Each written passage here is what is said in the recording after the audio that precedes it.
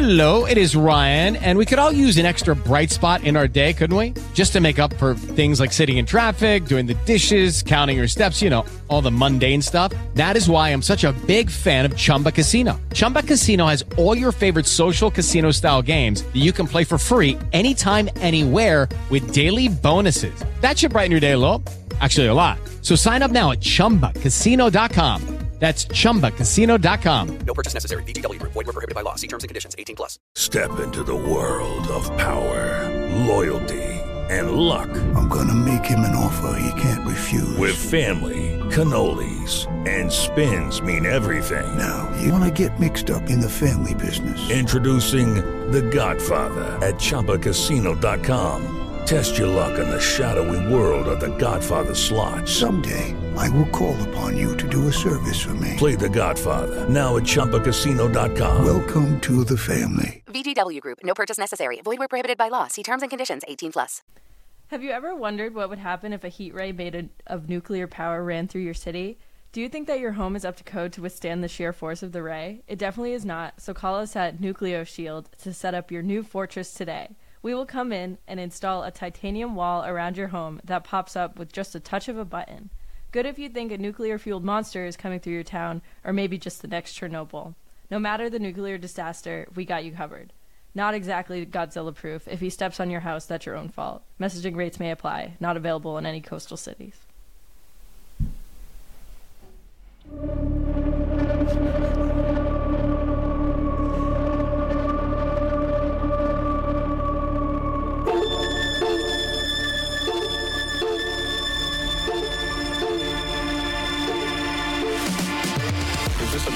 Yes. Taste.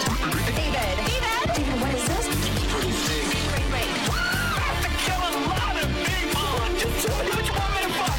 I have big tits and a tiny vagina. Oil me up, Daddy. I can't believe the boys first big tits. Mistletoe alert. This is not country. This guy was a real jerk. How long can Ugo be pregnant? Chomp, chomp, chomp, chomp. Oh, she's such a dick, David. Okay, everybody, put on your corpse handling gloves. Ew. Hoodie Picasso. Horror. Hello, and welcome to Horror Movie Talk. I'm Sydney Lee, your fun-loving buddy old pal. And here with me is Max Allen, the boy wonder, and the fan-favorite OG host, Bryce Hanson. We are so excited to get back to our roots by solely reviewing horror movies. New theatrical releases always get priority, but we also review older horror movies, both good and horrible. Make sure you rate, review, and subscribe on iTunes. Full video available on YouTube. Don't be a square. Make sure to share. Also check out patreon.com/horrormovietalk, the equivalent of the adult section at your video rental store. And if you want to add your PP to the community pool, go to horrormovietalk.com or call 682-253-4468 and leave us a voicemail. We've got a great show today. We are reviewing Godzilla -1. We'll start out by giving a brief review and our score for the movie. We score on a scale of 1 to 10. No half C's allowed here. I have been. You've been scarred. You've been traumatized before by trying to do a half score. After we give the score, we'll get into spoilers, take a deeper dive into what we liked and hated about the film. Later, we're going to do horror movie horrors. We haven't done that in a while, and I want to hear from you guys. There's a couple voicemails out there. Saw a couple of the emails about it, and I'm excited to listen. All right, so Godzilla -1 is in theaters now. Around me, it was at weird time, so I had to go like 20 minutes away, but no big deal. Yeah, I'm going to go ahead and say it's probably not in theaters anymore by the time you hear this. I think it's in the second run theater here now. Like I went the last day where it was in the regular theaters. Yeah. It'll be available somewhere it'll be soon, streaming I'm somewhere sure. for rent somewhere. But yeah, the theater closest to me was like, oh, we're showing at 1 p.m. And I was like, well, I have to work, so I can't really go see that. But well, honestly, we were probably the last people to see it. So if you're listening to this podcast, Probably. good chance you've seen the movie. Right. But it still counts as a new movie, true. okay? It only came out like a month ago. Yeah, still in theaters. Exactly. Still has a theatrical release. All right, so this movie, it's directed by Takashi Yamazaki. Godzilla Minus One follows the story of Koichi, played by Kamiki Ryunosuke, a kamikaze pilot at the end of World War II, who didn't want to go full kamikaze, so he says that his plane is faulty and lands on Odo Island for repairs. Once there, a baby Godzilla arrives and decimates everyone, except for Koichi and Tachibana, the main repairman.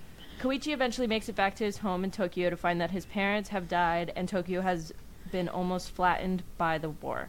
Koichi encounters a girl named Noriko, played by Minami Hamabe, and she latches onto him for support for her and the baby she is carrying, and they become a happy family. A couple years later, Godzilla comes back bigger and better than ever. Will Koichi defeat the monster? You'll have to wait and see. So, my review, this movie has it all. It had me laughing, crying, shocked, upset, enthralled. To bounce from hard-hitting emotional scenes to incredibly jarring and crazy action scenes have it effortlessly flow is extremely difficult, yet director Yamazaki did it seamlessly. It was a wonderful movie that depicts Japan's ruin and rebuilding after World War II and how the war never left anyone's minds even for a second. Oh, and Godzilla was absolutely killer. I have never seen another Godzilla movie in full before. Kill me, I know. But I can tell that they went back to the basics and kept what worked from the original and newer films. From the score to the visual effects to the character building, it was absolutely flawless. The Japanese invented Godzilla. It's only right that they are the best at making films about it. And I give this a 10 out of 10. Mm-hmm. Nice. High praise. So what do you guys think? Wow. Yeah, I really liked it too. The only Godzilla movie that I've seen in full is Godzilla versus King Kong. Are you guys kidding me? I've seen Nope. like 6 Godzilla movies, and they're all fun in their own way. Okay, nerd. Okay. Yeah, I mean, I think I tried watching the first one, and it was just like too much like 50s sci-fi scientists in buildings talking about things, and not enough Godzilla stomping on things to capture my attention. It's like, I mean, if you watch like Mystery Science Theater 3000, like the types of movies where it's just a bunch of scientists talking science about sci-fi topics for 90% of the movie, that's what the original felt like. And to be honest, it had a little bit of that in this. It really seemed to recapture that kind of 50s style sci-fi movie vibe, while also, integrating like a really a real emotional core with the main character and his family, or his adopted family. And yeah, it did many things really well. I really enjoyed it too. And in terms of like a stand-in as kind of an analogy of the fear and guilt around the atomic bomb in Japan, like it's like does a real service to kind of what the original Godzilla was the stand-in for. Yeah. So Do yeah, you ever notice that they, in the American versions, they always make Godzilla kind of the good guy? It's kind of odd. I wonder why they do that. Yeah, it's I mean, it came out in the 50s, so there's definitely, your grandpas or great grandpas were not like, oh no, not the Japanese, don't destroy Tokyo. Yeah. Like when they're still having like PTSD of people jumping out of holes and firing on them. So yeah, I mean, I think it's really good. It was definitely hyped up before I went and saw it as being a really great movie. I give it a 9 out of 10. I don't have a strong reason for not giving it a 10, but it's just not. It's a bitch move. It's I was emotionally affected by it, but it's not like something that I would come back and say like this is a movie everyone has to see. I don't know. I mean, just chalk it up to racism, I guess. I do. Yeah. I also give it a 10 out of 10. I thought it was a perfect Godzilla movie. Probably the best Godzilla movie I've ever seen. Really like the topic of like suicide bombing. I just think that that's like a taboo topic that I haven't heard in like forever, and so it's really interesting to have that be one of the main focuses of the movie.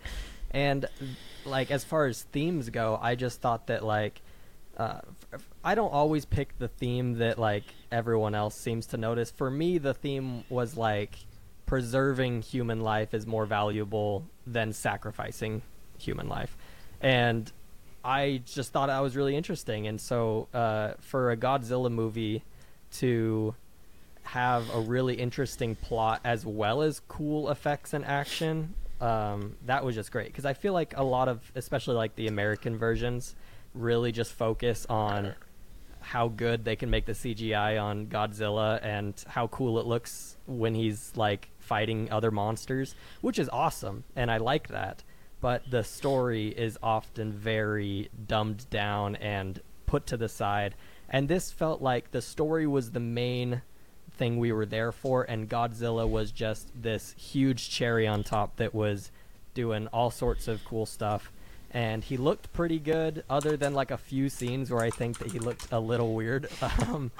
But that was kind of just the style they went for, and I thought it was really cool. So yeah, I give it a 10 out of 10. I thought it was super fun and probably the best Godzilla movie I've ever seen, and I think you should go see it. Well, that's high praise. You know, I just realized that there's another Godzilla movie that I saw all of, which was Godzilla 1998, by Roland Emmerich, starring Matthew Broderick. Wait, 1998? That's not the dinosaur one, right? Where he's like a T-Rex? Well, he looks a little different. He doesn't look like your regular Godzilla, but okay.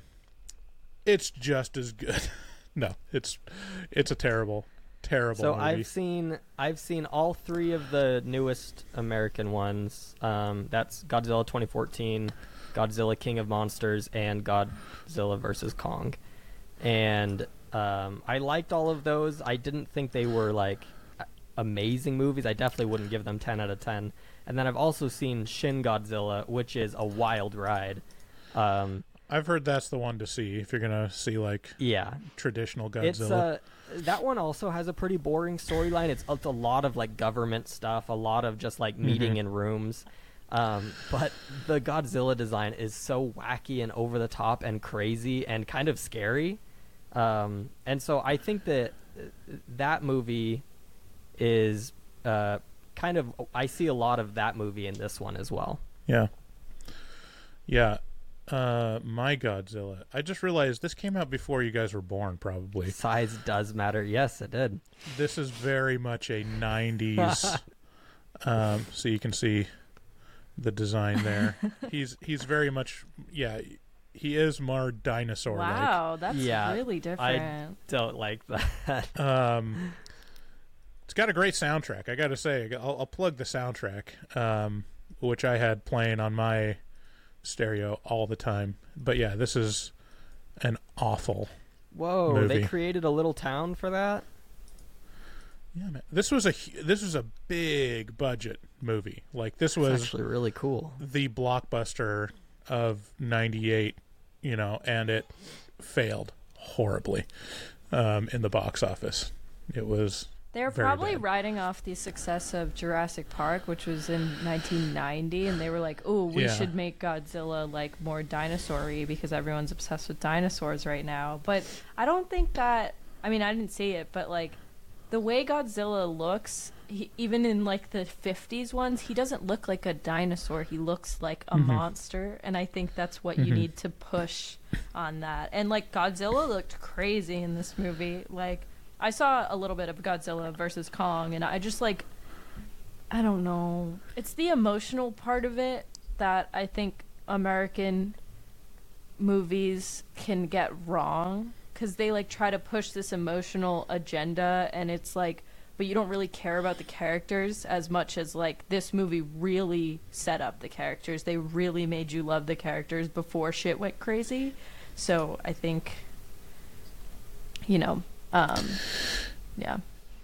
Yeah. I mean, Godzilla versus Kong was fun. I mean, it was like they knew what audience wanted with the Godzilla versus Kong There's a movie. giant robot in it. It's awesome. The Mecha Godzilla, right? Mm-hmm. Yeah. Mecha Godzilla was in it. It's like, sure, why not? People love robots. Yeah. So, anyways, I think we all agree it was good. Yeah. People should see it. Yeah, definitely go see it. With the Lucky Land Slots, you can get lucky just about anywhere. This is your captain speaking. We've got clear runway and the weather's fine, but we're just going to circle up here a while and get lucky. No, nothing like that. It's just these cash prizes add up quick. So I suggest you sit back, keep your tray table upright, and start getting lucky. Play for free at LuckyLandSlots.com. Are you feeling lucky? No purchase necessary. Void where prohibited by law. 18+ terms and conditions apply. See website for details. If you are listening to these commercials, you know you don't have to.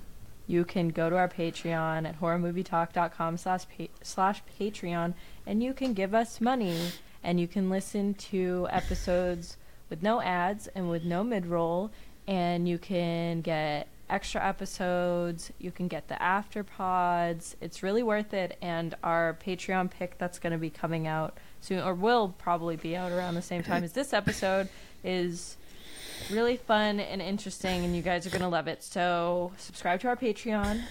Also on horrormovietalk.com, you can go to our shop. You can buy sweatshirts, you can buy t-shirts, you can support us, and they're great. They're great quality, they're very comfy.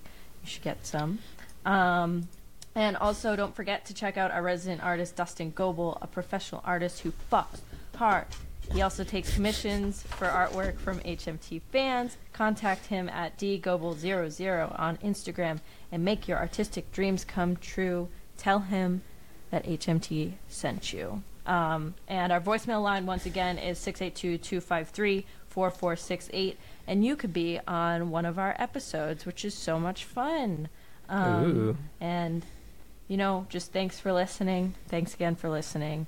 With the Lucky Land Slots, you can get lucky just about anywhere. This is your captain speaking. We've got clear runway and the weather's fine, but we're just going to circle up here a while and get lucky. No, nothing like that. It's just these cash prizes add up quick. So I suggest you sit back, keep your tray table upright, and start getting lucky. Play for free at LuckyLandSlots.com. Are you feeling lucky? No purchase necessary. Void where prohibited by law. 18+ terms and conditions apply. See website for details. Let's get into spoilers.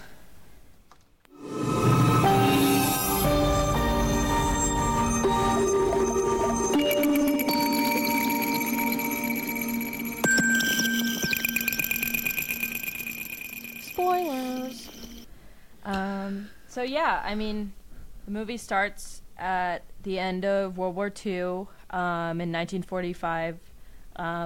Koichi, like I said in the synopsis, he lies about his plane being faulty because he really didn't want to kill himself as a kamikaze. And so he lands on Odo Island, and everyone catches on to him. Like, they check out his plane, and they're like, hey, nothing's wrong with your plane, man. Like, what do you mean? And then, boom, Godzilla comes. So no time to ridicule Koichi, because everyone starts getting ripped apart. And that's a fun way to start a Godzilla movie, is just being like, here we are, here we go, this is what's going on. But from the bits and pieces of other Godzilla movies I've seen, he's obviously really small in this. So this is like the start of Godzilla. Like, this is like, I mean, I wouldn't say like the birth, but yeah, I guess it could be. Like, I guess this is like the prequel to all the Godzillas. I think it talks about how later, like, all the radiation from like testing bombs has like mutated him. Oh, right. Okay. Yeah, it shows the Bikini Atoll bomb and shows him get irradiated. I was gonna ask what that was because I wasn't sure, because I was like, I think I need to know background knowledge about Godzilla to understand what the atoll scene was. Oh, Bikini Atoll, it's just was one of the testing sites for like the A-bomb. Oh, okay. Or was that after? Yeah, I think that was after the war. Which would make sense because the war had just ended and then they do that testing in here. Yeah, so it starts and it's like it mentions that it's like basically days away from the war ending. What is the most like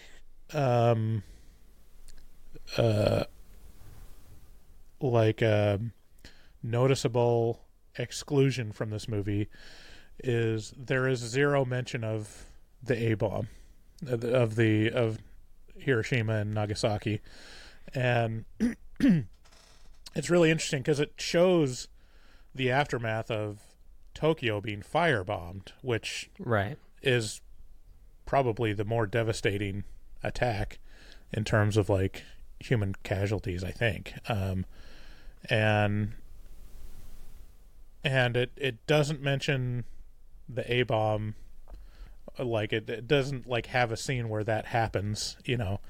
And yeah, I guess the characters just didn't live in that area, and so they were more concerned with the raid. Yeah, I mean, I think there's that, sure, yeah, but I mean, like, it feels like it underlines more what Godzilla is really symbolizing, which is like nuclear power and the destructive effects of it. Because when Godzilla makes his attack in Tokyo a couple years later, it's like, okay, well, this is very obviously a commentary on, you know, the nuclear attack. Yeah, which I love. I think that's exactly what Godzilla should be there to represent. And I like the name of the movie, Godzilla -1. I took it as Japan was already at ground zero, completely devastated, and now they're set back yet again with Godzilla. And so to me, that was just a really interesting way to look at it. Yeah, that is interesting. Do we know why it's called -1? Like what is there a rationale on that specifically? Should we find out real quick? The -1 refers to the fact that the Japanese had already been devastated by World War II. Wow, you're look at I'm right on the money. Did you just steal this from IMDb? No, I did not. Down. Yeah, it says brought down I've to talked zero. to other people about it. I've talked to my friends about it. So with the emergence of Godzilla, it puts Japan into the negative. Wow, this reflected in the film's original Japanese tagline, which translates to post-war Japan from zero to minus. Huh. Interesting. Yeah, so I mean it's Godzilla is a monster, you know, it's like he was a monster that existed before, you know, from this opening scene, but the you know, atomic war has made it even worse, which is like this specter of absolute destruction that hangs over everyone's head, which is apt. I mean, it's a really great analogy, you know, of post World War II, and like everyone was all traumatized, and everyone's like trying to handle survivor's guilt and trying to rebuild. Like absolutely the entire world is like destroyed, and also it might happen again soon, you know. Which is I'm just like, I'm telling you, Godzilla works better as a bad guy, and it's just so awkward when American directors are like, well, but what if Godzilla was necessary? What if we needed Godzilla and he was really important, actually? Yeah, I mean, aren't some of the Japanese movies, isn't Godzilla kind of aren't they cheering on Godzilla in some of the movies? Like, I especially haven't seen all the Japanese ones. I mean, even the name of Godzilla in Japan is Gojira. So it sounds like they're more excited about him. Right? No? Maybe they're excited about it. Yeah, so yeah, I mean, I think there's different, I might be completely wrong, but I'm pretty sure that at different times Godzilla's kind of seen as maybe not the hero, but like the ones that they're getting behind in a certain situation. I don't know if, Mothra is the bad guy in Godzilla versus Mothra. I think Mothra is also a good guy, if I'm not mistaken. Yeah, so I don't know. That's a good question. I guess I should probably watch some Godzilla movies. Mm-hmm. But yeah, where are we? So, yeah, Koichi and Tachibana are the only two people that survive, and Tachibana is really mad at Koichi, so kind of wants nothing to do with him because he didn't. It's very dishonorable to not complete your kamikaze mission in Japan, which was very evident when he got back to Tokyo, and his neighbor was like absolutely pissed that he came back. But then you find out, after he finds out that his parents are dead, he's obviously very upset, but he was talking to like a picture of his parents, and he said, "You told me to come back alive, so I came back alive, and you guys aren't here anymore." And it's like, it's really sad. It's really sad. Yeah. That was another kind of theme that I was looking at, was like, what's more important, honor to your country or honor to your family? And it's like, his family was obviously telling him, do whatever it takes to come home alive. Right. And his country was saying, do whatever it takes to die right now in this plane. Yeah. So, I mean, it's interesting because, like, especially with like American portrayals of the Japanese in World War II, it's very it doesn't show any of the human side. It's like they're so zealous and indoctrinated into sacrificing themselves for the war that it's just a very daunting enemy, because they're willing to literally just commit suicide to make sure that a missile lands. But humans are humans, and so I'm sure every single one of those kamikaze pilots were conflicted, because you're indoctrinated and you're like told that this is the honorable thing, and you're given all this importance from your sacrifice, and so you kind of have to intentionally blind yourself to like looking at the rational questions, which are like, can't we just drop a bomb like everyone else? Yeah. And then fly away? Or like, does it really matter if everyone, I mean, that's the thing, like in the opening scene, they kind of discover that, like, okay, he's probably lying about this plane being malfunctional, but also the lead mechanic was like, I get it, bro. Like, the war is going to end anyways. Everyone knows it. Like, why would this matter? Yeah. And so you look at it as like, okay, yeah, why would you do that? Why would you go out and sacrifice yourself when it's a foregone conclusion how the war is going to end at that point? But, and then it has like the secondary action, which is while Godzilla is attacking this little island of mechanics, they asked Koichi to fire his gun from the plane at and Godzilla. He freezes because, he doesn't want Godzilla's attention. He's watching it. Yeah. Godzilla completely decimate everyone around him. He's like, maybe as long as he's not looking, I shouldn't poke him on the shoulder. And so that incident's where it's kind of interesting what the movie does, because it takes the abandoning of his kamikaze mission as understandable, but also it creates a stand-in for that in this scene where it's like, yeah, but you also should have fired on Godzilla with your gun, because you didn't do that, it resulted in the death of all these people. And so Right. that's kind of how they were treating the failure of the kamikaze mission as well, which is like, no, yes, you saved yourself, but by saving yourself, you possibly got a lot of people killed. Right. Yeah. Well, it's shown as like a reasonable decision, but it also, with that scene of him in the plane not shooting Godzilla, I think it kind of shows that, you know, he's also a little cowardly. You know, he's, right. At this point in the movie, at least. Right. He probably made a good decision not killing himself for no reason, but he also won't stick his neck out to save other people, which is a problem. Yeah.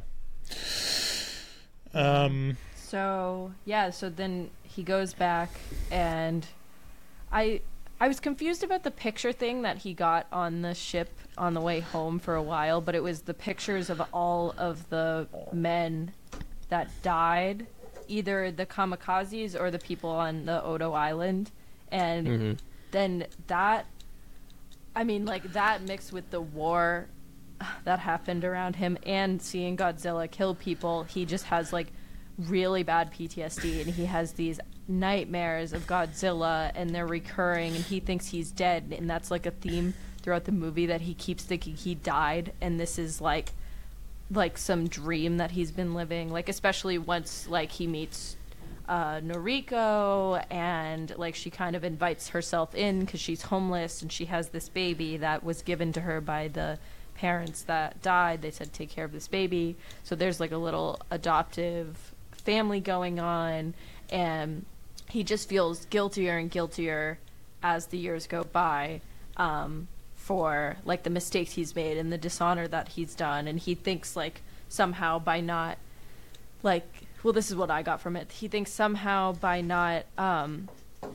being, like, killing himself in the plane, he kind of caused his parents to die. And so I think he just feels this immense guilt, and he feels guilty for not shooting the gun, and he, like, it's just constant guilt, and it just eats him alive. And that's why he, like, everyone's telling him to marry Noriko, and he's like, no, like, no, I can't. And I think that's one of the reasons why, is he's like, I'm so fucked up. Like, I'm so fucked up. And, like, I could dishonor you. I don't know what I'll do. So I don't want to just, like, go into this. And that does play into, like, the cowardly portion of himself, too. Because he's like, oh, I'm so fucked up, which is true. Like, he does have this PTSD, and it's very real. But it's also, like, just take the leap. And that is something that it takes him a long time. Like, the whole movie. That's, like, the whole movie is him trying to take that leap and get there. He's also very, I mean, he's afraid of really putting himself out there in any regards. So, like, their adoptive daughter, who's been living with them for, like, 2 years, he won't let her call him dad. It's so sad. And that's very confusing for her, because she honestly believes that these people are her mother and father, and she doesn't understand how she got there. But the guy is, like, distant and won't, have any relationship with her, which is really sad.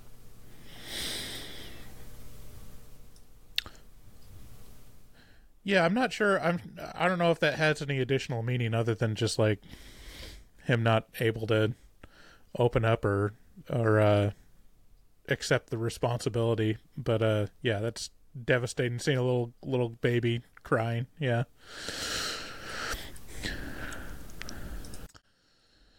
We're back.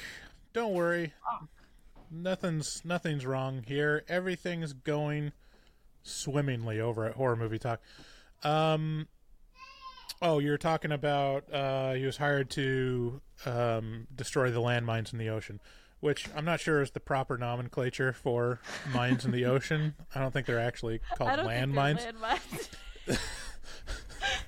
I guess it's just mines. I think one of the prerequisites for a landmine is land, but I could be wrong. Maybe they treat it differently in Don't Japan. flex on us with your World War II knowledge. I know. So yeah, he's hired to destroy the mines in the ocean.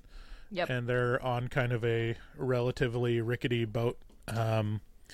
And so we get to meet the ragtag team, which is the captain, Koichi, like a young kid that doesn't seem actually that young at all compared to the rest of them, and the scientist with crazy hair.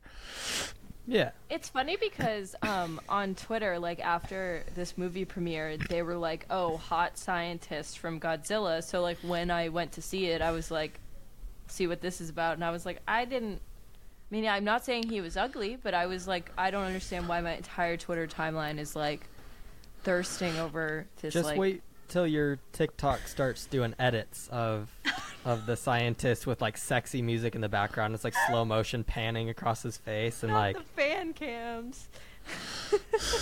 Yeah, well, so blowing up mines in the ocean has got to be one of the coolest jobs ever, and I think despite the danger, I would love that job. I think I'd be having so much fun. It's true. Because you just you get the mines to pop up and then you shoot them. Yeah, you shoot them like with a gun. Video game, but it's real. But I guess it's like it's not that dangerous because of like the boats they had. If they had metal boats, like they would, like they said, like the U.S. had magnetic ones, so that's how they would blow up a lot of the boats. So they didn't even if they rolled over one, like it wouldn't, and they were pretty deep down too. So, there you he is. Want to smash? I'm okay. Sydney passes. I'm all right. Find a sexy edit. He seems like a nice man. What's that Josh Hutcherson meme going on Don't right now? Yeah. Jesus Christ. Holy cow. They got a ton of pictures of Godzilla in IMDb. He looked good in this movie. I really was a fan of how slow he walked. It really reminded me of like the older videos and movies of Godzilla. Like they really made it authentic-ish. Yeah, I mean it's a good mix of both because you've got sorry, I'm going to give you motion sickness doing this, but you got these more dynamic poses, like he's able to look pretty badass. Mm-hmm. But also most of the movie it's just literally like him. Well, he's got a lot of weight to carry. But I mean big. just like the arms to the side, just very much like yes, this is a man in a costume feel. Which is cool. It's cool as fuck. It's cool. It. Yeah, I mean it. Yeah, as far as the destruction scenes, it did feel awesome because it looked, they used the CGI properly, which was you make it look like realistic destruction as opposed to, Mighty Morphin Power Rangers. Yes. Mech pushing over buildings that are obviously fake. Yeah, and this is where we get Godzilla coming back again, right? Because they're blowing up the mines, and they come across this giant Navy ship that is just destroyed. Well, they were sent out to specifically go to that area. Okay.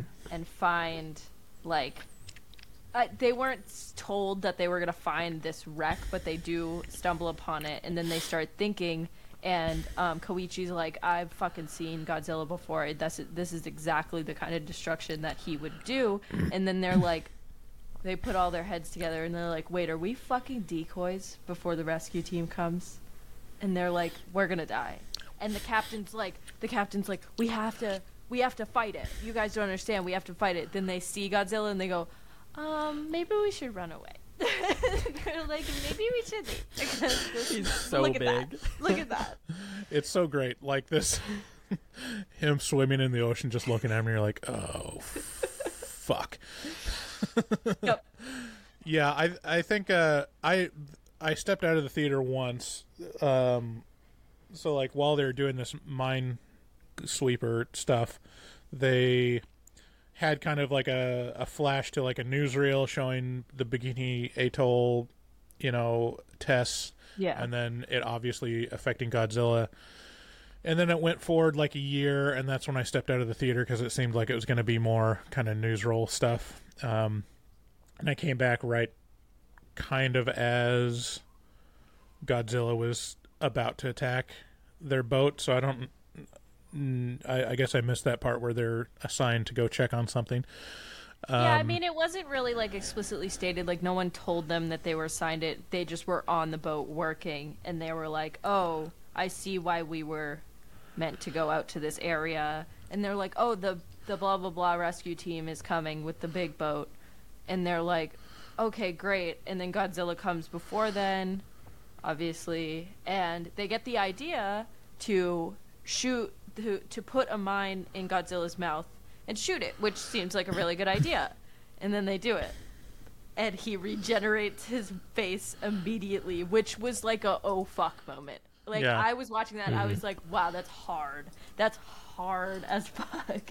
Like, and it's a cool effect too, because it's like just weird bubbling, just like blah blah blah blah blah. Now his face is back.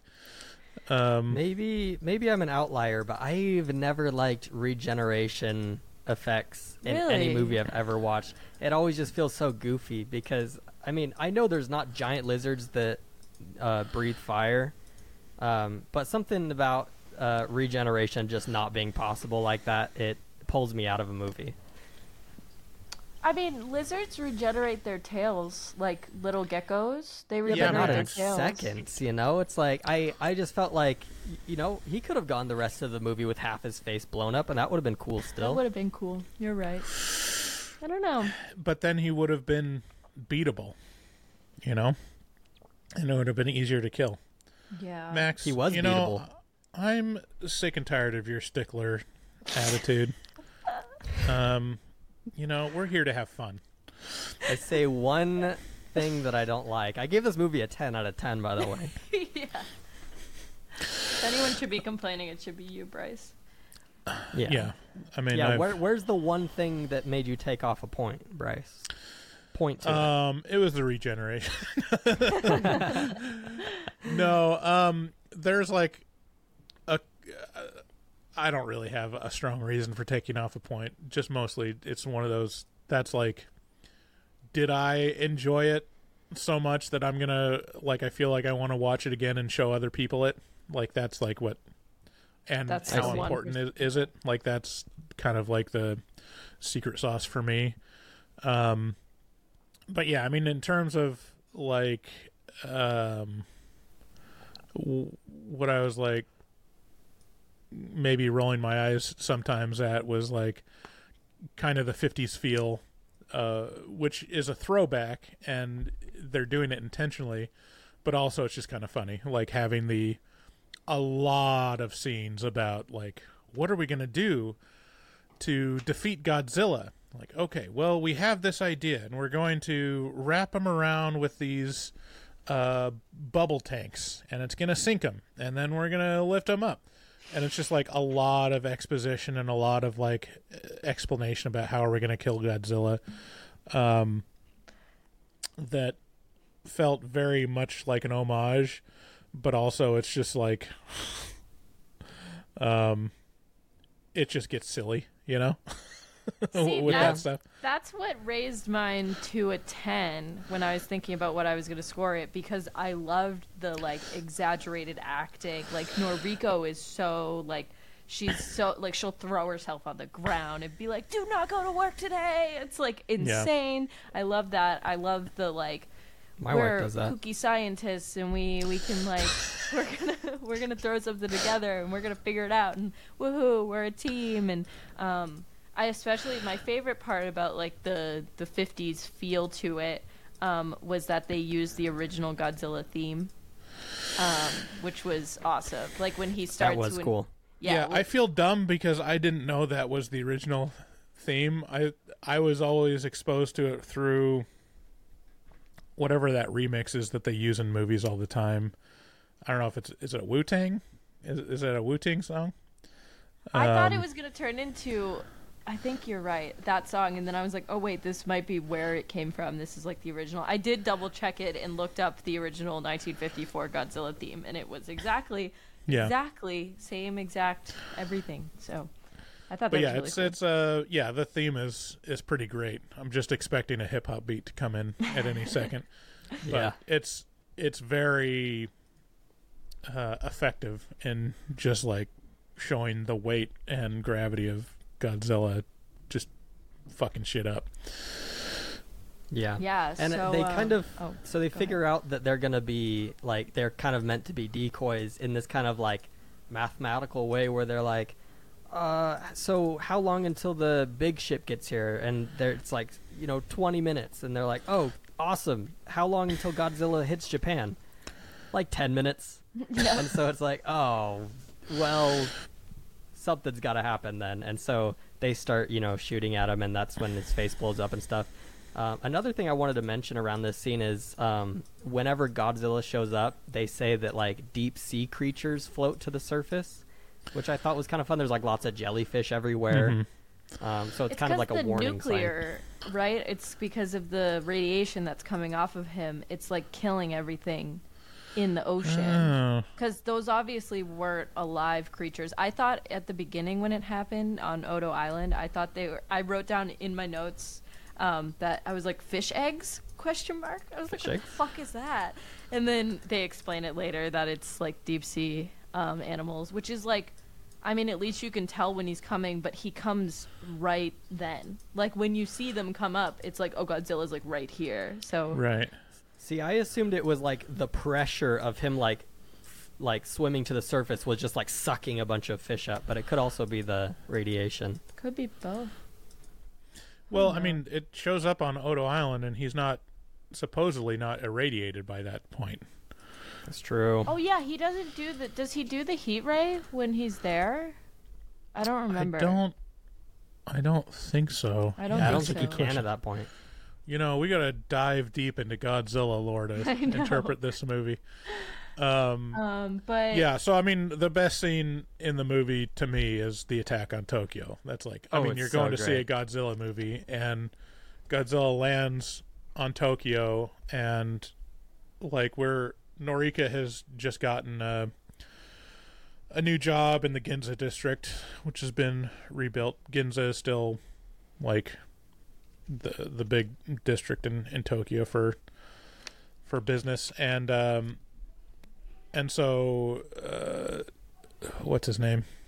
Koichi is like trying to run to downtown to save Noriko before she's stomped, and then we see firsthand just like the destruction and like the panic, and it feels very much like an updated and feels a lot more real than the original Godzilla scenes, and it feels terrifying and very visceral, like the reactions to Godzilla terrorizing the town. And then like already it's horrible. He's just like knocking down buildings and stomping on everyone, and then he uses his superpower, the charge up ray, which is literally just an atomic bomb. He can shoot an atomic bomb out of his mouth. Yeah, it's so awesome. Like when his spikes go up at one at a time, like two. Oh, it's so cool. And he shoots it, and then that's like the really tragic scene, because it shows you kind of firsthand the effects of the shockwave, and Noriko shoves Koichi behind a building like just in the nick of time, and then she gets blown away by this shockwave, and you're like, oh shit. And then just the scene after with Koichi reacting is like, I don't know, it lands really That was well. my favorite scene of the whole movie, is him just staring at Godzilla, and he just starts screaming because he's so afraid and just watched everyone die, and then it starts raining this like black sludge from the sky from the atomic bomb. The like fallout. It's just so cool. I liked my favorite scene was also in when he is destroying Tokyo, but it's the radio reporters on the top of that building, and they're like, he's right in front of us, he's literally right there, he's so scary and gross and awful, and Godzilla looks at them and he's like to the whole building, and then they fall, and it's really that entire scene just landed so well. It was incredible. I was like on the edge of my seat, like with my head in my hands, like, oh my god. They don't pull any punches with the concrete landing on people and just crushing them to death. Right. You see so much of that in that scene. And like you see the people's bodies like splatter, and you don't expect that from like such a high paced, like a lot going on kind of scene. You kind of think that filmmakers would kind of leave that like, oh, they get crushed and they're just underneath it, but no, it's very realistic if a monster was attacking your city. But yeah, so after that, obviously, Koichi is very depressed about missing Noriko. He regrets not marrying her. He meets up with the scientist and the captain and the kid, and they're all drinking, and they're like, we gotta fucking do something about this. And so a bunch of private citizens come together, and they're like, hey, the U.S. government isn't going to do shit because they're worried about the Soviets, and the Japanese government isn't going to do shit because they never do shit. So we need to do stuff. And they're all like veterans of the war. Like they've all seen warfare. They understand what this is like. And Koichi is like, so the scientist, the main scientist that we know, the sexy scientist, the hot scientist, he's like, okay, so our plan is we're going to have 2 ships, and in between it, we're going to have this like rope of Freon bubbles. And these Freon bubbles are going to make Godzilla sink to the bottom, and the pressure will probably kill him. And then Koichi's like, wait, what if that doesn't work though? And he's like, okay, our backup is that we have these flotation devices that are going to pop out and spring him back up, which like those 2 extreme pressure changes are going to kill him. Their plan is basically to give Godzilla the bends. Yeah. And so Koichi's like, is this 100% effective? And the scientist is like, obviously not. Like, we don't know what Godzilla is. We don't know what he's made out of. Like, we can't be for sure. We can't do all the testing that needs to be done in the time frame that he's going to come back. So we're just going to take a chance. And so then Koichi's like, fuck, like, we have to be sure about this. So he's like, scientist, can you get me a plane so I can lure Godzilla into the exact spot where the boats are so you guys can execute the plan? So then this is when he writes a bunch of letters to Tachibana from the beginning of the movie, and it was funny that Tachibana shows up and just starts like punching the shit out of him, and you're like, what's going on? And he's like, why would you disrespect me like this? And so it's implied that in the letters he pissed him off really bad, and he's like, if I made you mad, I knew you would come and find me.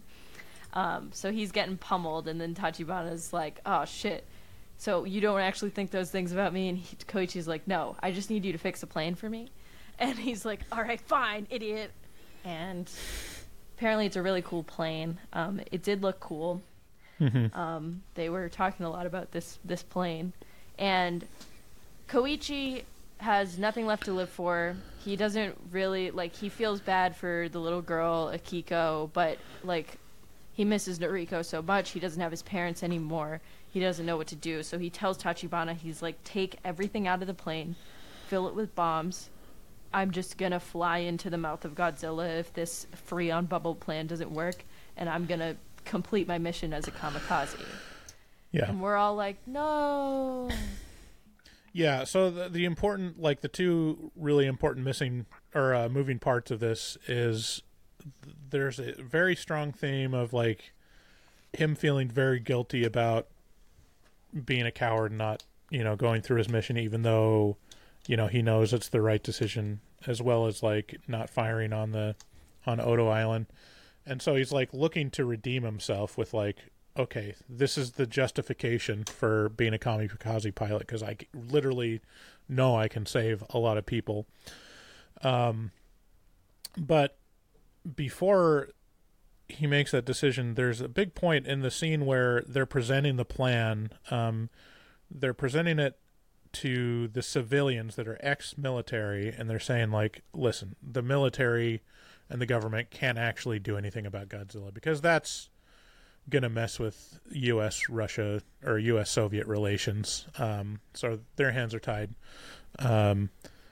But, we can ask you to volunteer for this, and they're all, military veterans and still suffering from PTSD.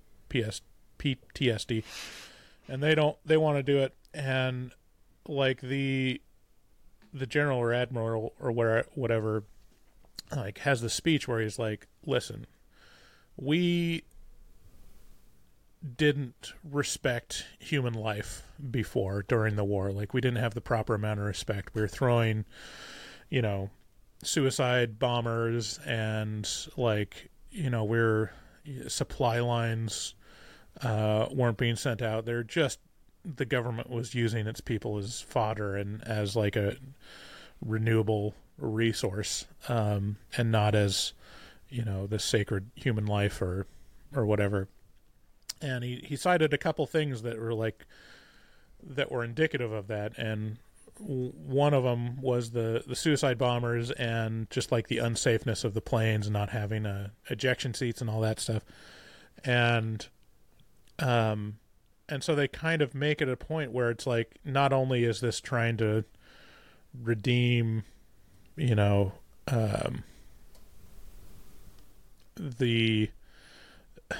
also it's kind of a stand-in for the defeat of the nation. They're like, it's kind of a weird stand-in, because they're all still kind of depressed that they lost the war and that they're defeated. So Godzilla is kind of a stand-in of like, we can make it right.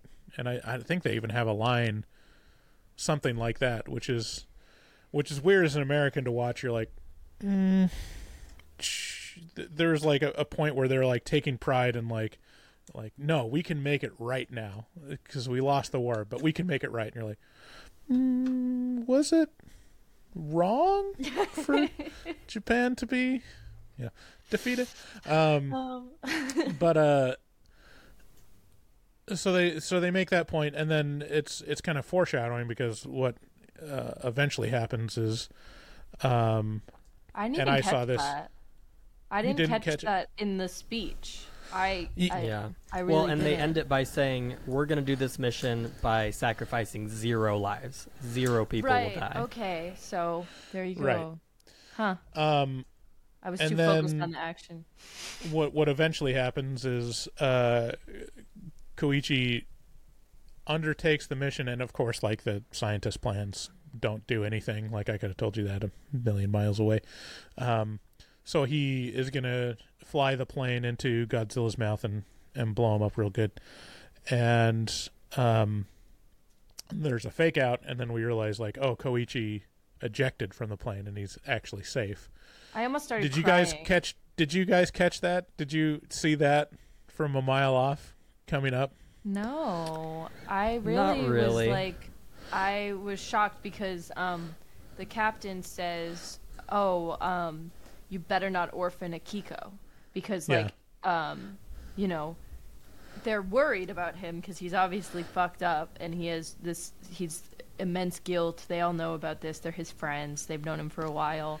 And the whole time I was like, Koichi, don't do it. Koichi, don't do it. And then when he pulled the bomb release thing, I was like, fuck. Oh my God. Yeah. And then like everyone's like on the edge of their seats, and then you just see him in a parachute, and I was like, I'm gonna cry. And I like almost did. I literally started crying a little bit. I was so happy. I was so happy for him. He grew up. He grew up. Yeah. No, it was great. I could see it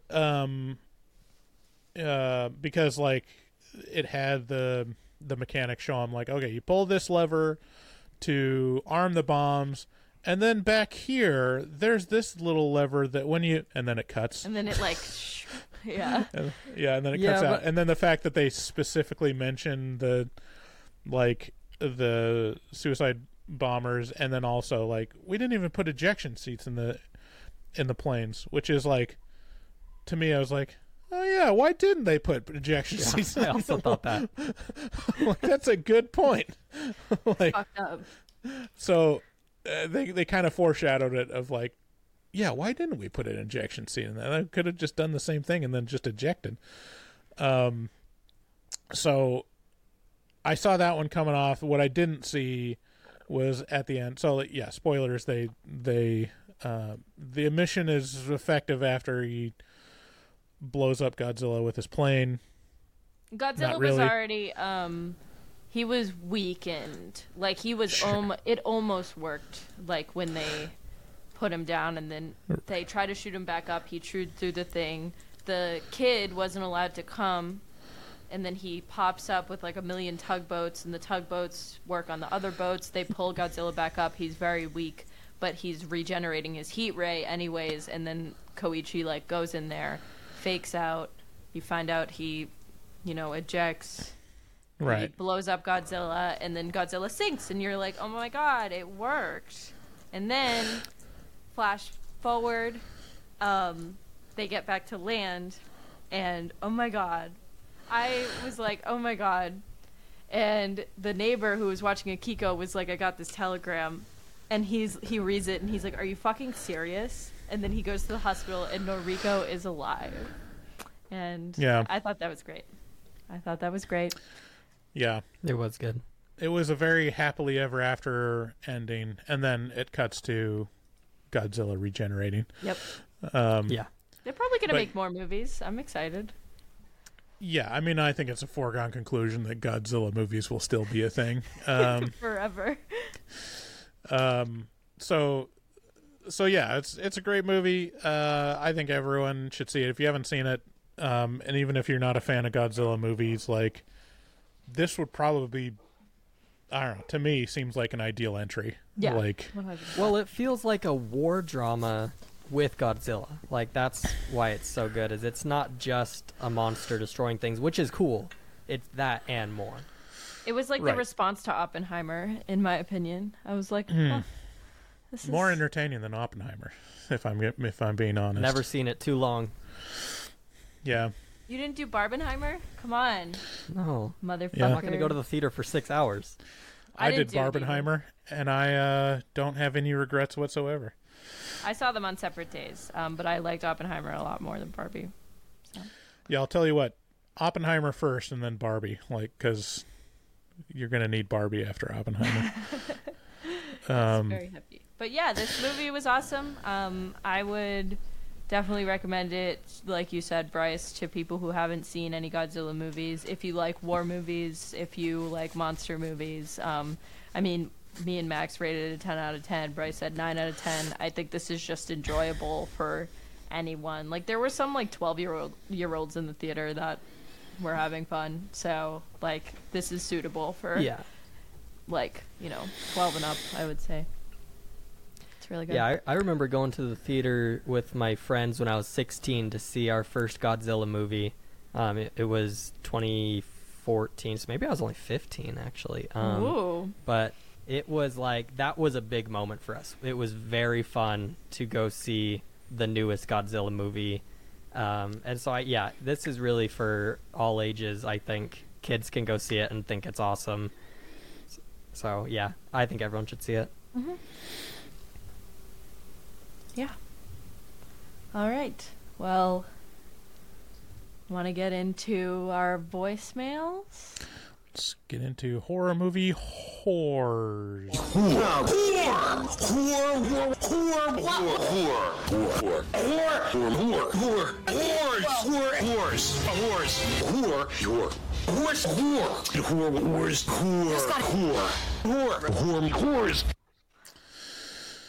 All right, horror movie horrors is where we check our voicemails. Got a bunch of voicemails since the beginning of the month. We gotta find out if Robert the Farter's alive.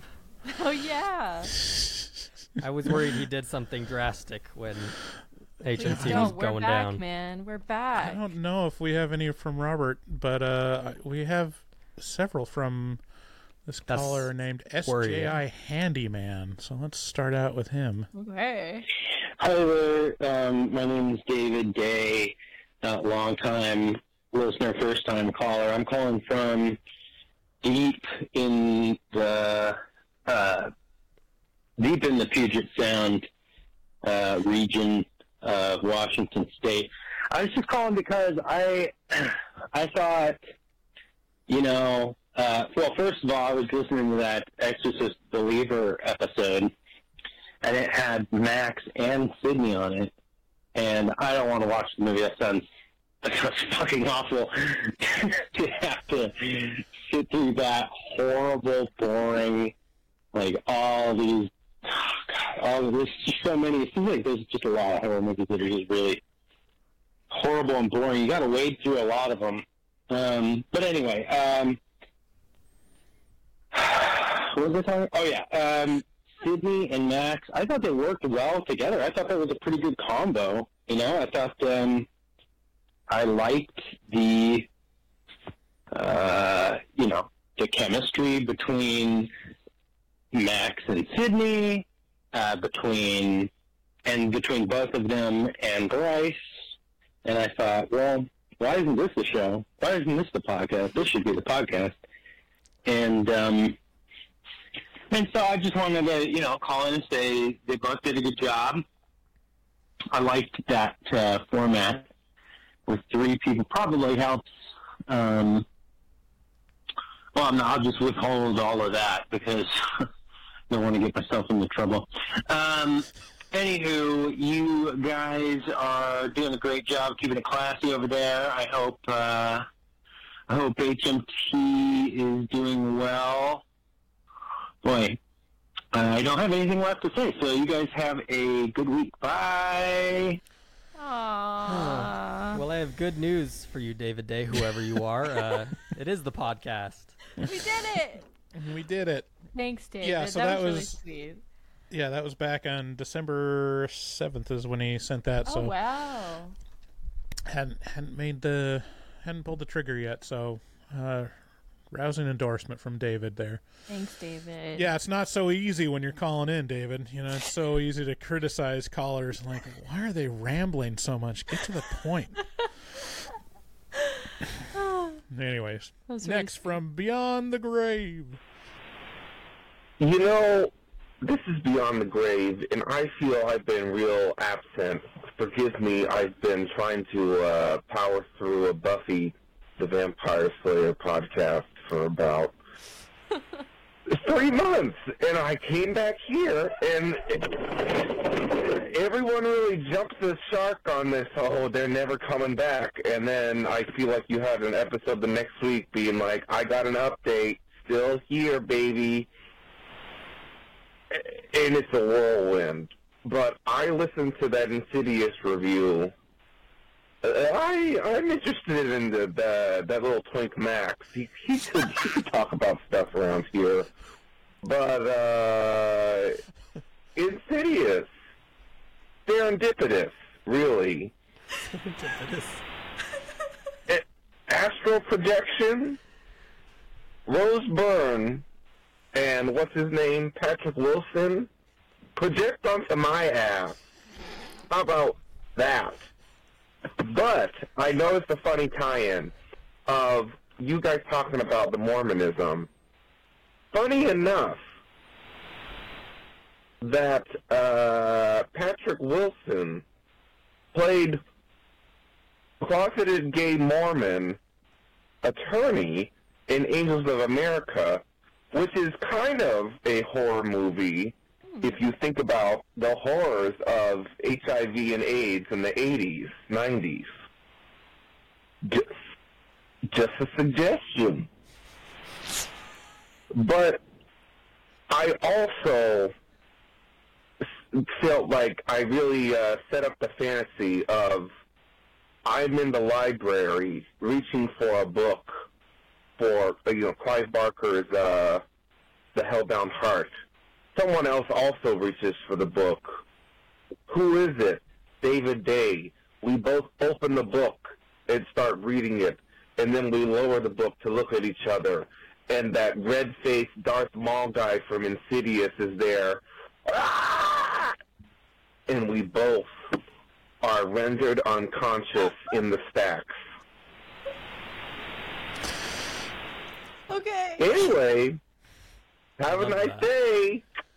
Wow. How did he describe my physical appearance so well with one word? That was fucking hilarious. Yeah, oh my everyone God. loves that little twink Max, you know? I hope that he's okay with whatever fell, or if he fell in the middle of that voicemail. Well, he's describing, I think he's describing a fantasy where him and David have a chance meeting. Noise where it was like... At the beginning where he tumbled and then he just kept talking. Right. Oh, yeah, that's true. Thought he got in a car wreck. I do like that fantasy of him meeting David at the library and they reach for the same book. We need more meet cute David fanfic. Yeah. Hey, it's Alan from Atlanta. I'm sorry, I'm very sick, so I sound like crap. But I was just listening to the afterplot of When Evil Works, and you were talking about getting to releases and like reviewing movie releases and everything. Are y'all going to do Godzilla -1? I know y'all did Godzilla versus Kong a couple years ago. I feel like this definitely, Godzilla -1 definitely deserves to be reviewed. I feel like it's pretty popular as well. Alright, that's all I got. Thank you. Bye. Hey, I hope you listen to this episode, man. Alan, I have good news for you. Wow, this is on that last message because y'all literally brought it up like minutes later. By the way, this is Alan again. Sorry, bye. Yeah. So he listened, and I think we talked about it in the afterpod. That's awesome. Just a minute later. Yeah, there you go, man. We did it. Hi, this is Beyond the Grave. To be honest, I've been skipping some episodes because I'm a little bent on this exorcism streak you guys have been doing. Not my favorite genre of horror, but I'm holding out. Hello, Sydney. Hello, Max. Kiss, kiss. Hug, hug. I haven't seen When Evil Lurks, but I'll get into it. Okay. 2 things. Jane Fonda and Lily Tomlin in a non-horror movie, but coincidentally kind of black comedy, psychosexual horror, but not. Moving On. I would watch that. It's like a more grounded, Promising Young Woman rape revenge film. 2, Saltburn. If David was still with us, he would be overjoyed. The amount of nudity and just no, it's caution to the wind, sexuality. No one even thinking twice about doing what XYZ nasty, dirty, hot stuff. Just for David. The wiener's flying all over the place. I'm going to pour one out for my boy David, and then I'm going to lay my face on the ground and slurp it up. Anyway, talk to you later. Bye. I really didn't you guys like seen Saltburn? I didn't like it that much. It's with the reference that he's saying, slurp it up, Saltburn spoilers. Barry Keoghan, his character, slurps up Jacob Elordi's bathwater after Jacob Elordi jerks off in the bath. He drinks the bathwater after. Yeah, so that's what he's talking about. He licks the drain and everything. Yeah, I didn't really like the movie. Not because of that. Just there was no real plot. It was stupid. But, yeah, it was very raunchy. Yeah, I kind of want to see it just because it's being talked about a lot, but mostly just because I want to see Barry Keoghan's dick. So, I mean, yeah, it's. I mean, why not? Prosthetic. It was real. All right. Max. Oh no, Max. No. Well, we'll move on with Adam. Hola y bienvenidos a Horror Movie Talk. Soy más allá de tumba y conmigo están estas perras malas. En este programa repasamos películas de terror y nada más. Los nuevos estrenos en cine siempre tienen prioridad, pero también rebosamos películas de terror antiguas, tanto buenos como terribles. Dang, we don't have Max to translate. That was what Max said. For it was like, "Hi, welcome to Horror Movie Talk." That's like the intro. Yeah. Okay, Max just texted me and said internet got knocked out because of the storm. So fuck. Just finished the episode without me. So that's unfortunate. Max doesn't get to translate for us, but one more from Beyond the Grave, and then there's some other people. All right. Hey, this is Beyond the Grave. I want to talk about the May-December Relationship I saw on Netflix, I saw that movie. which from the trailer I thought would be some kind of exhilarating thriller, young to old lesbian relationship between Natalie Portman and Julianne Moore. It was nothing of the sort. Real interesting.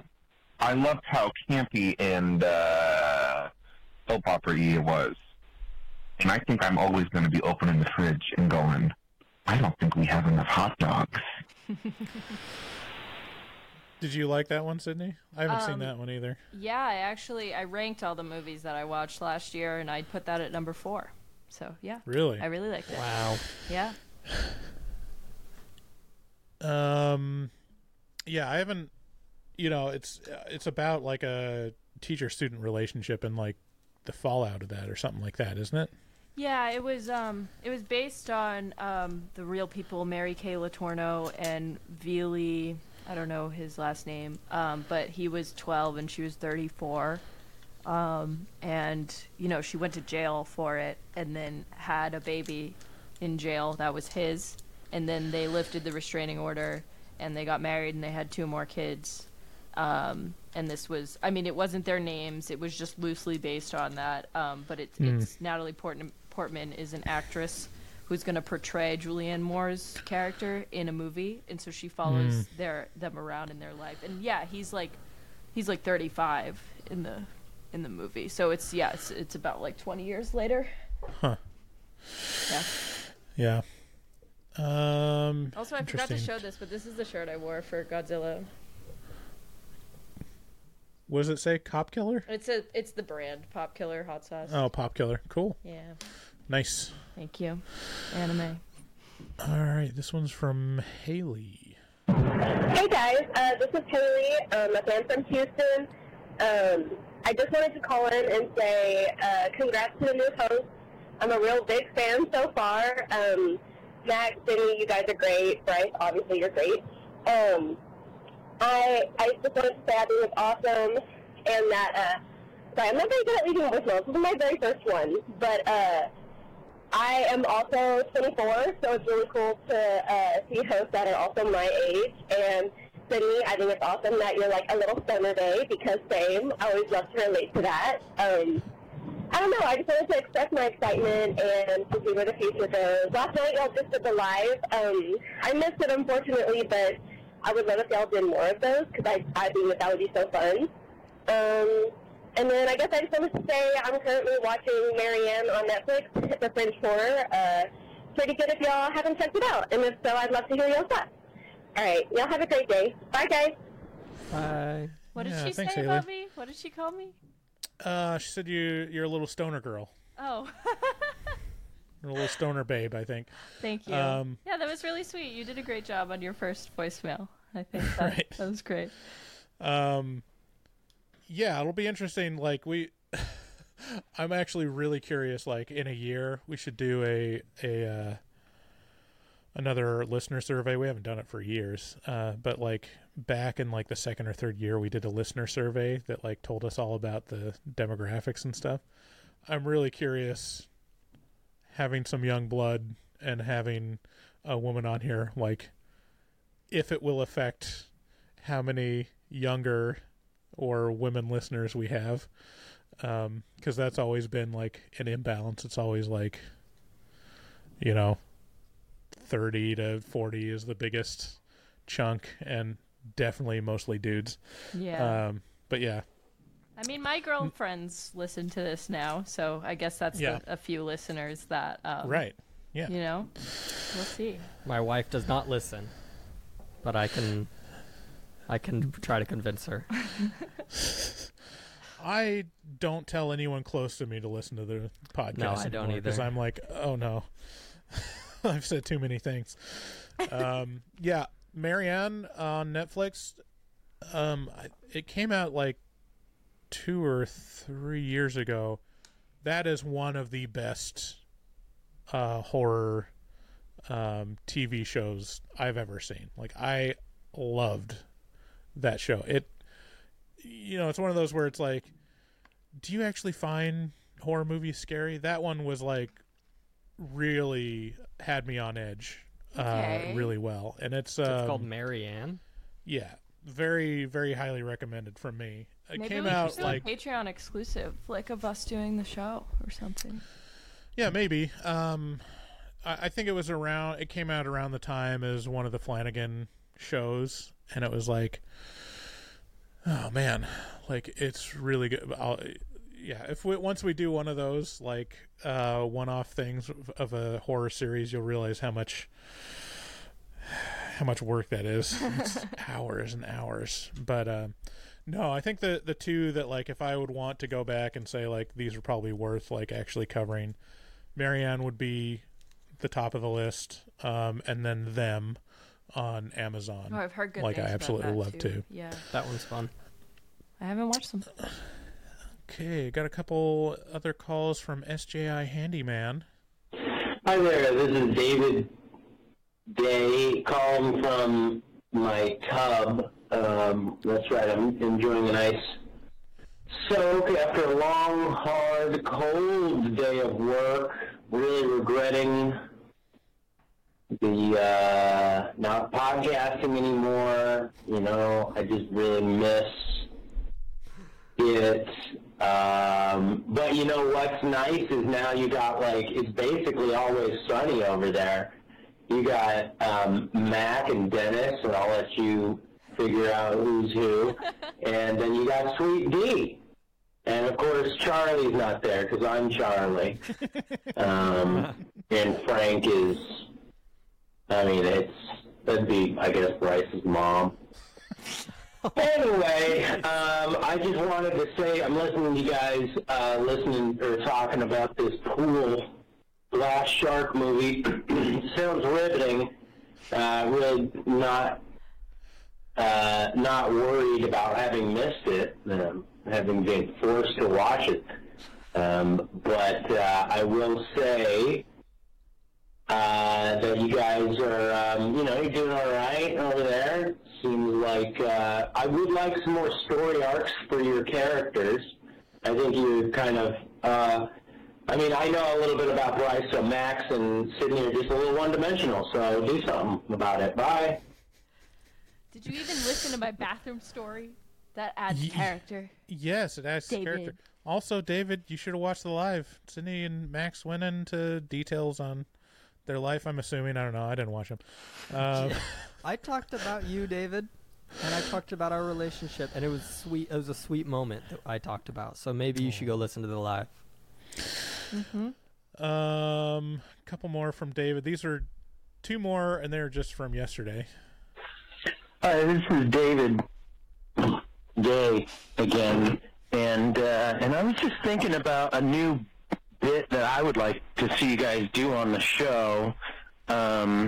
But you'd have to like, preface. You'd have to like the word out. Uh-oh. On the show where we're taking live calls, and I'd just really like to. I'd like to hear people call in live to HMT, have some convos, ask for some advice, maybe about horror movies, etc. Anyway, and then also I was kind of thinking that maybe Bryce could stop talking so much and let these other people kind of, I don't know, it just seems like he's talking a lot. Oh, goodbye. Live calls would be hard as fuck to plan. Yeah, I love that he leaves and says, like, oh, figure out like a super technically complex issue that radio stations have to figure out. What would I be like, hey, boyfriend, can you call in? And then just... Right. Yeah. Well, okay, this is what David needs to do. David, if you're listening to this, listen to me now. You need to take an administrative role in Horror Movie Talk because you have all these great ideas and you can call in and share them, but we probably won't do them unless you force us to. You are still part owner, I assume, unless something has changed. So go step up and do an administrative role and tell us what to do, and I'd love to do anything you say. Yeah, manage us, man. Yeah, why don't you be our our producer in the background that handles all the calls. Yeah, I don't know. I mean, it would be nice to take live calls. I mean, there'd be a way to take calls, but it would be one at a time. It'd be like if someone called my cell, right. I could pipe it through my mixer. But there's no like board that I can put people on hold for. That's the problem. Yeah. Well, we could do something where like I leave and go into a chat room of people who are waiting to get in a call, and I send them to you one by one. Yeah. Yeah. Yeah. That could be interesting. I don't know. It would depend on how many people actually would want to do it, and I don't know. We'd have to post about it and be like, hey, this is the criteria. You guys have to do this, this, and this, and, you know. But, Yeah. I mean, maybe in the future, that'd be cool. Yeah. Do I talk too much? Have I been talking too much on the last episodes? I was gonna say it's funny that even with David gone, he's still trying to get you to talk less. If he could talk over you now, he would.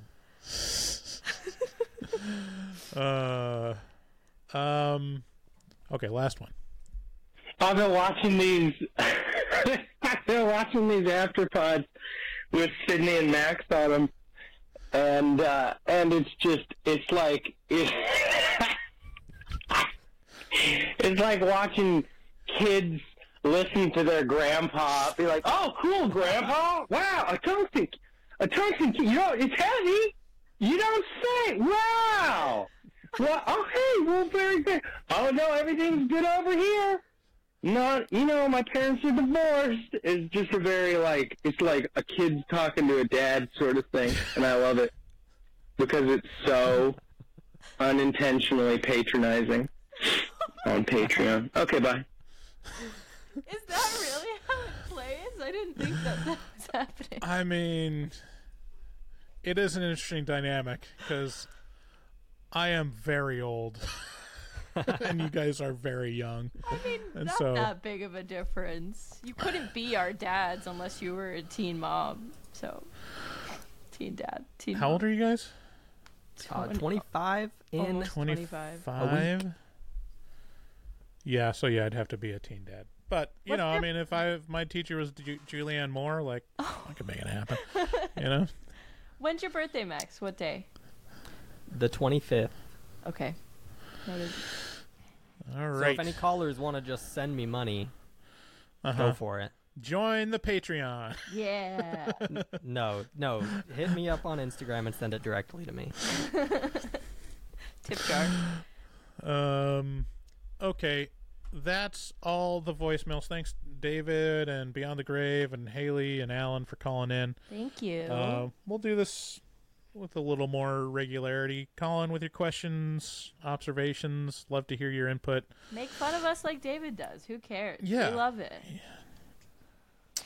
All right. I think we can wrap it up, Sydney. All right. Well, thank you so much for listening. Thank you to our patrons. We don't have any new ones. I think the last two were my dad and my boyfriend. So thanks, guys.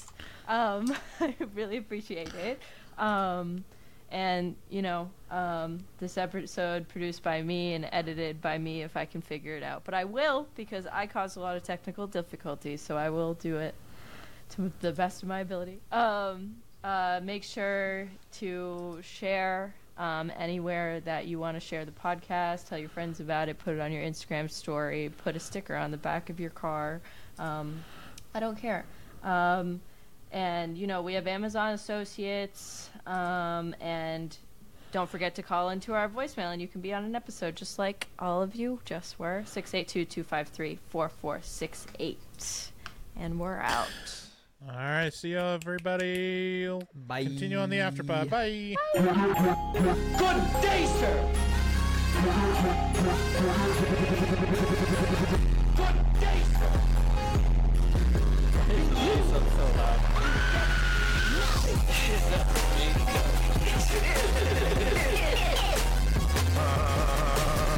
I just want to scroll through the scraggly woods.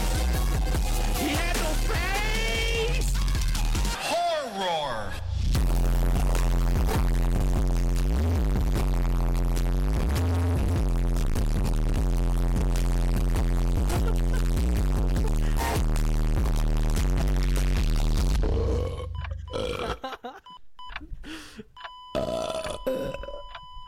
Didn't sound good.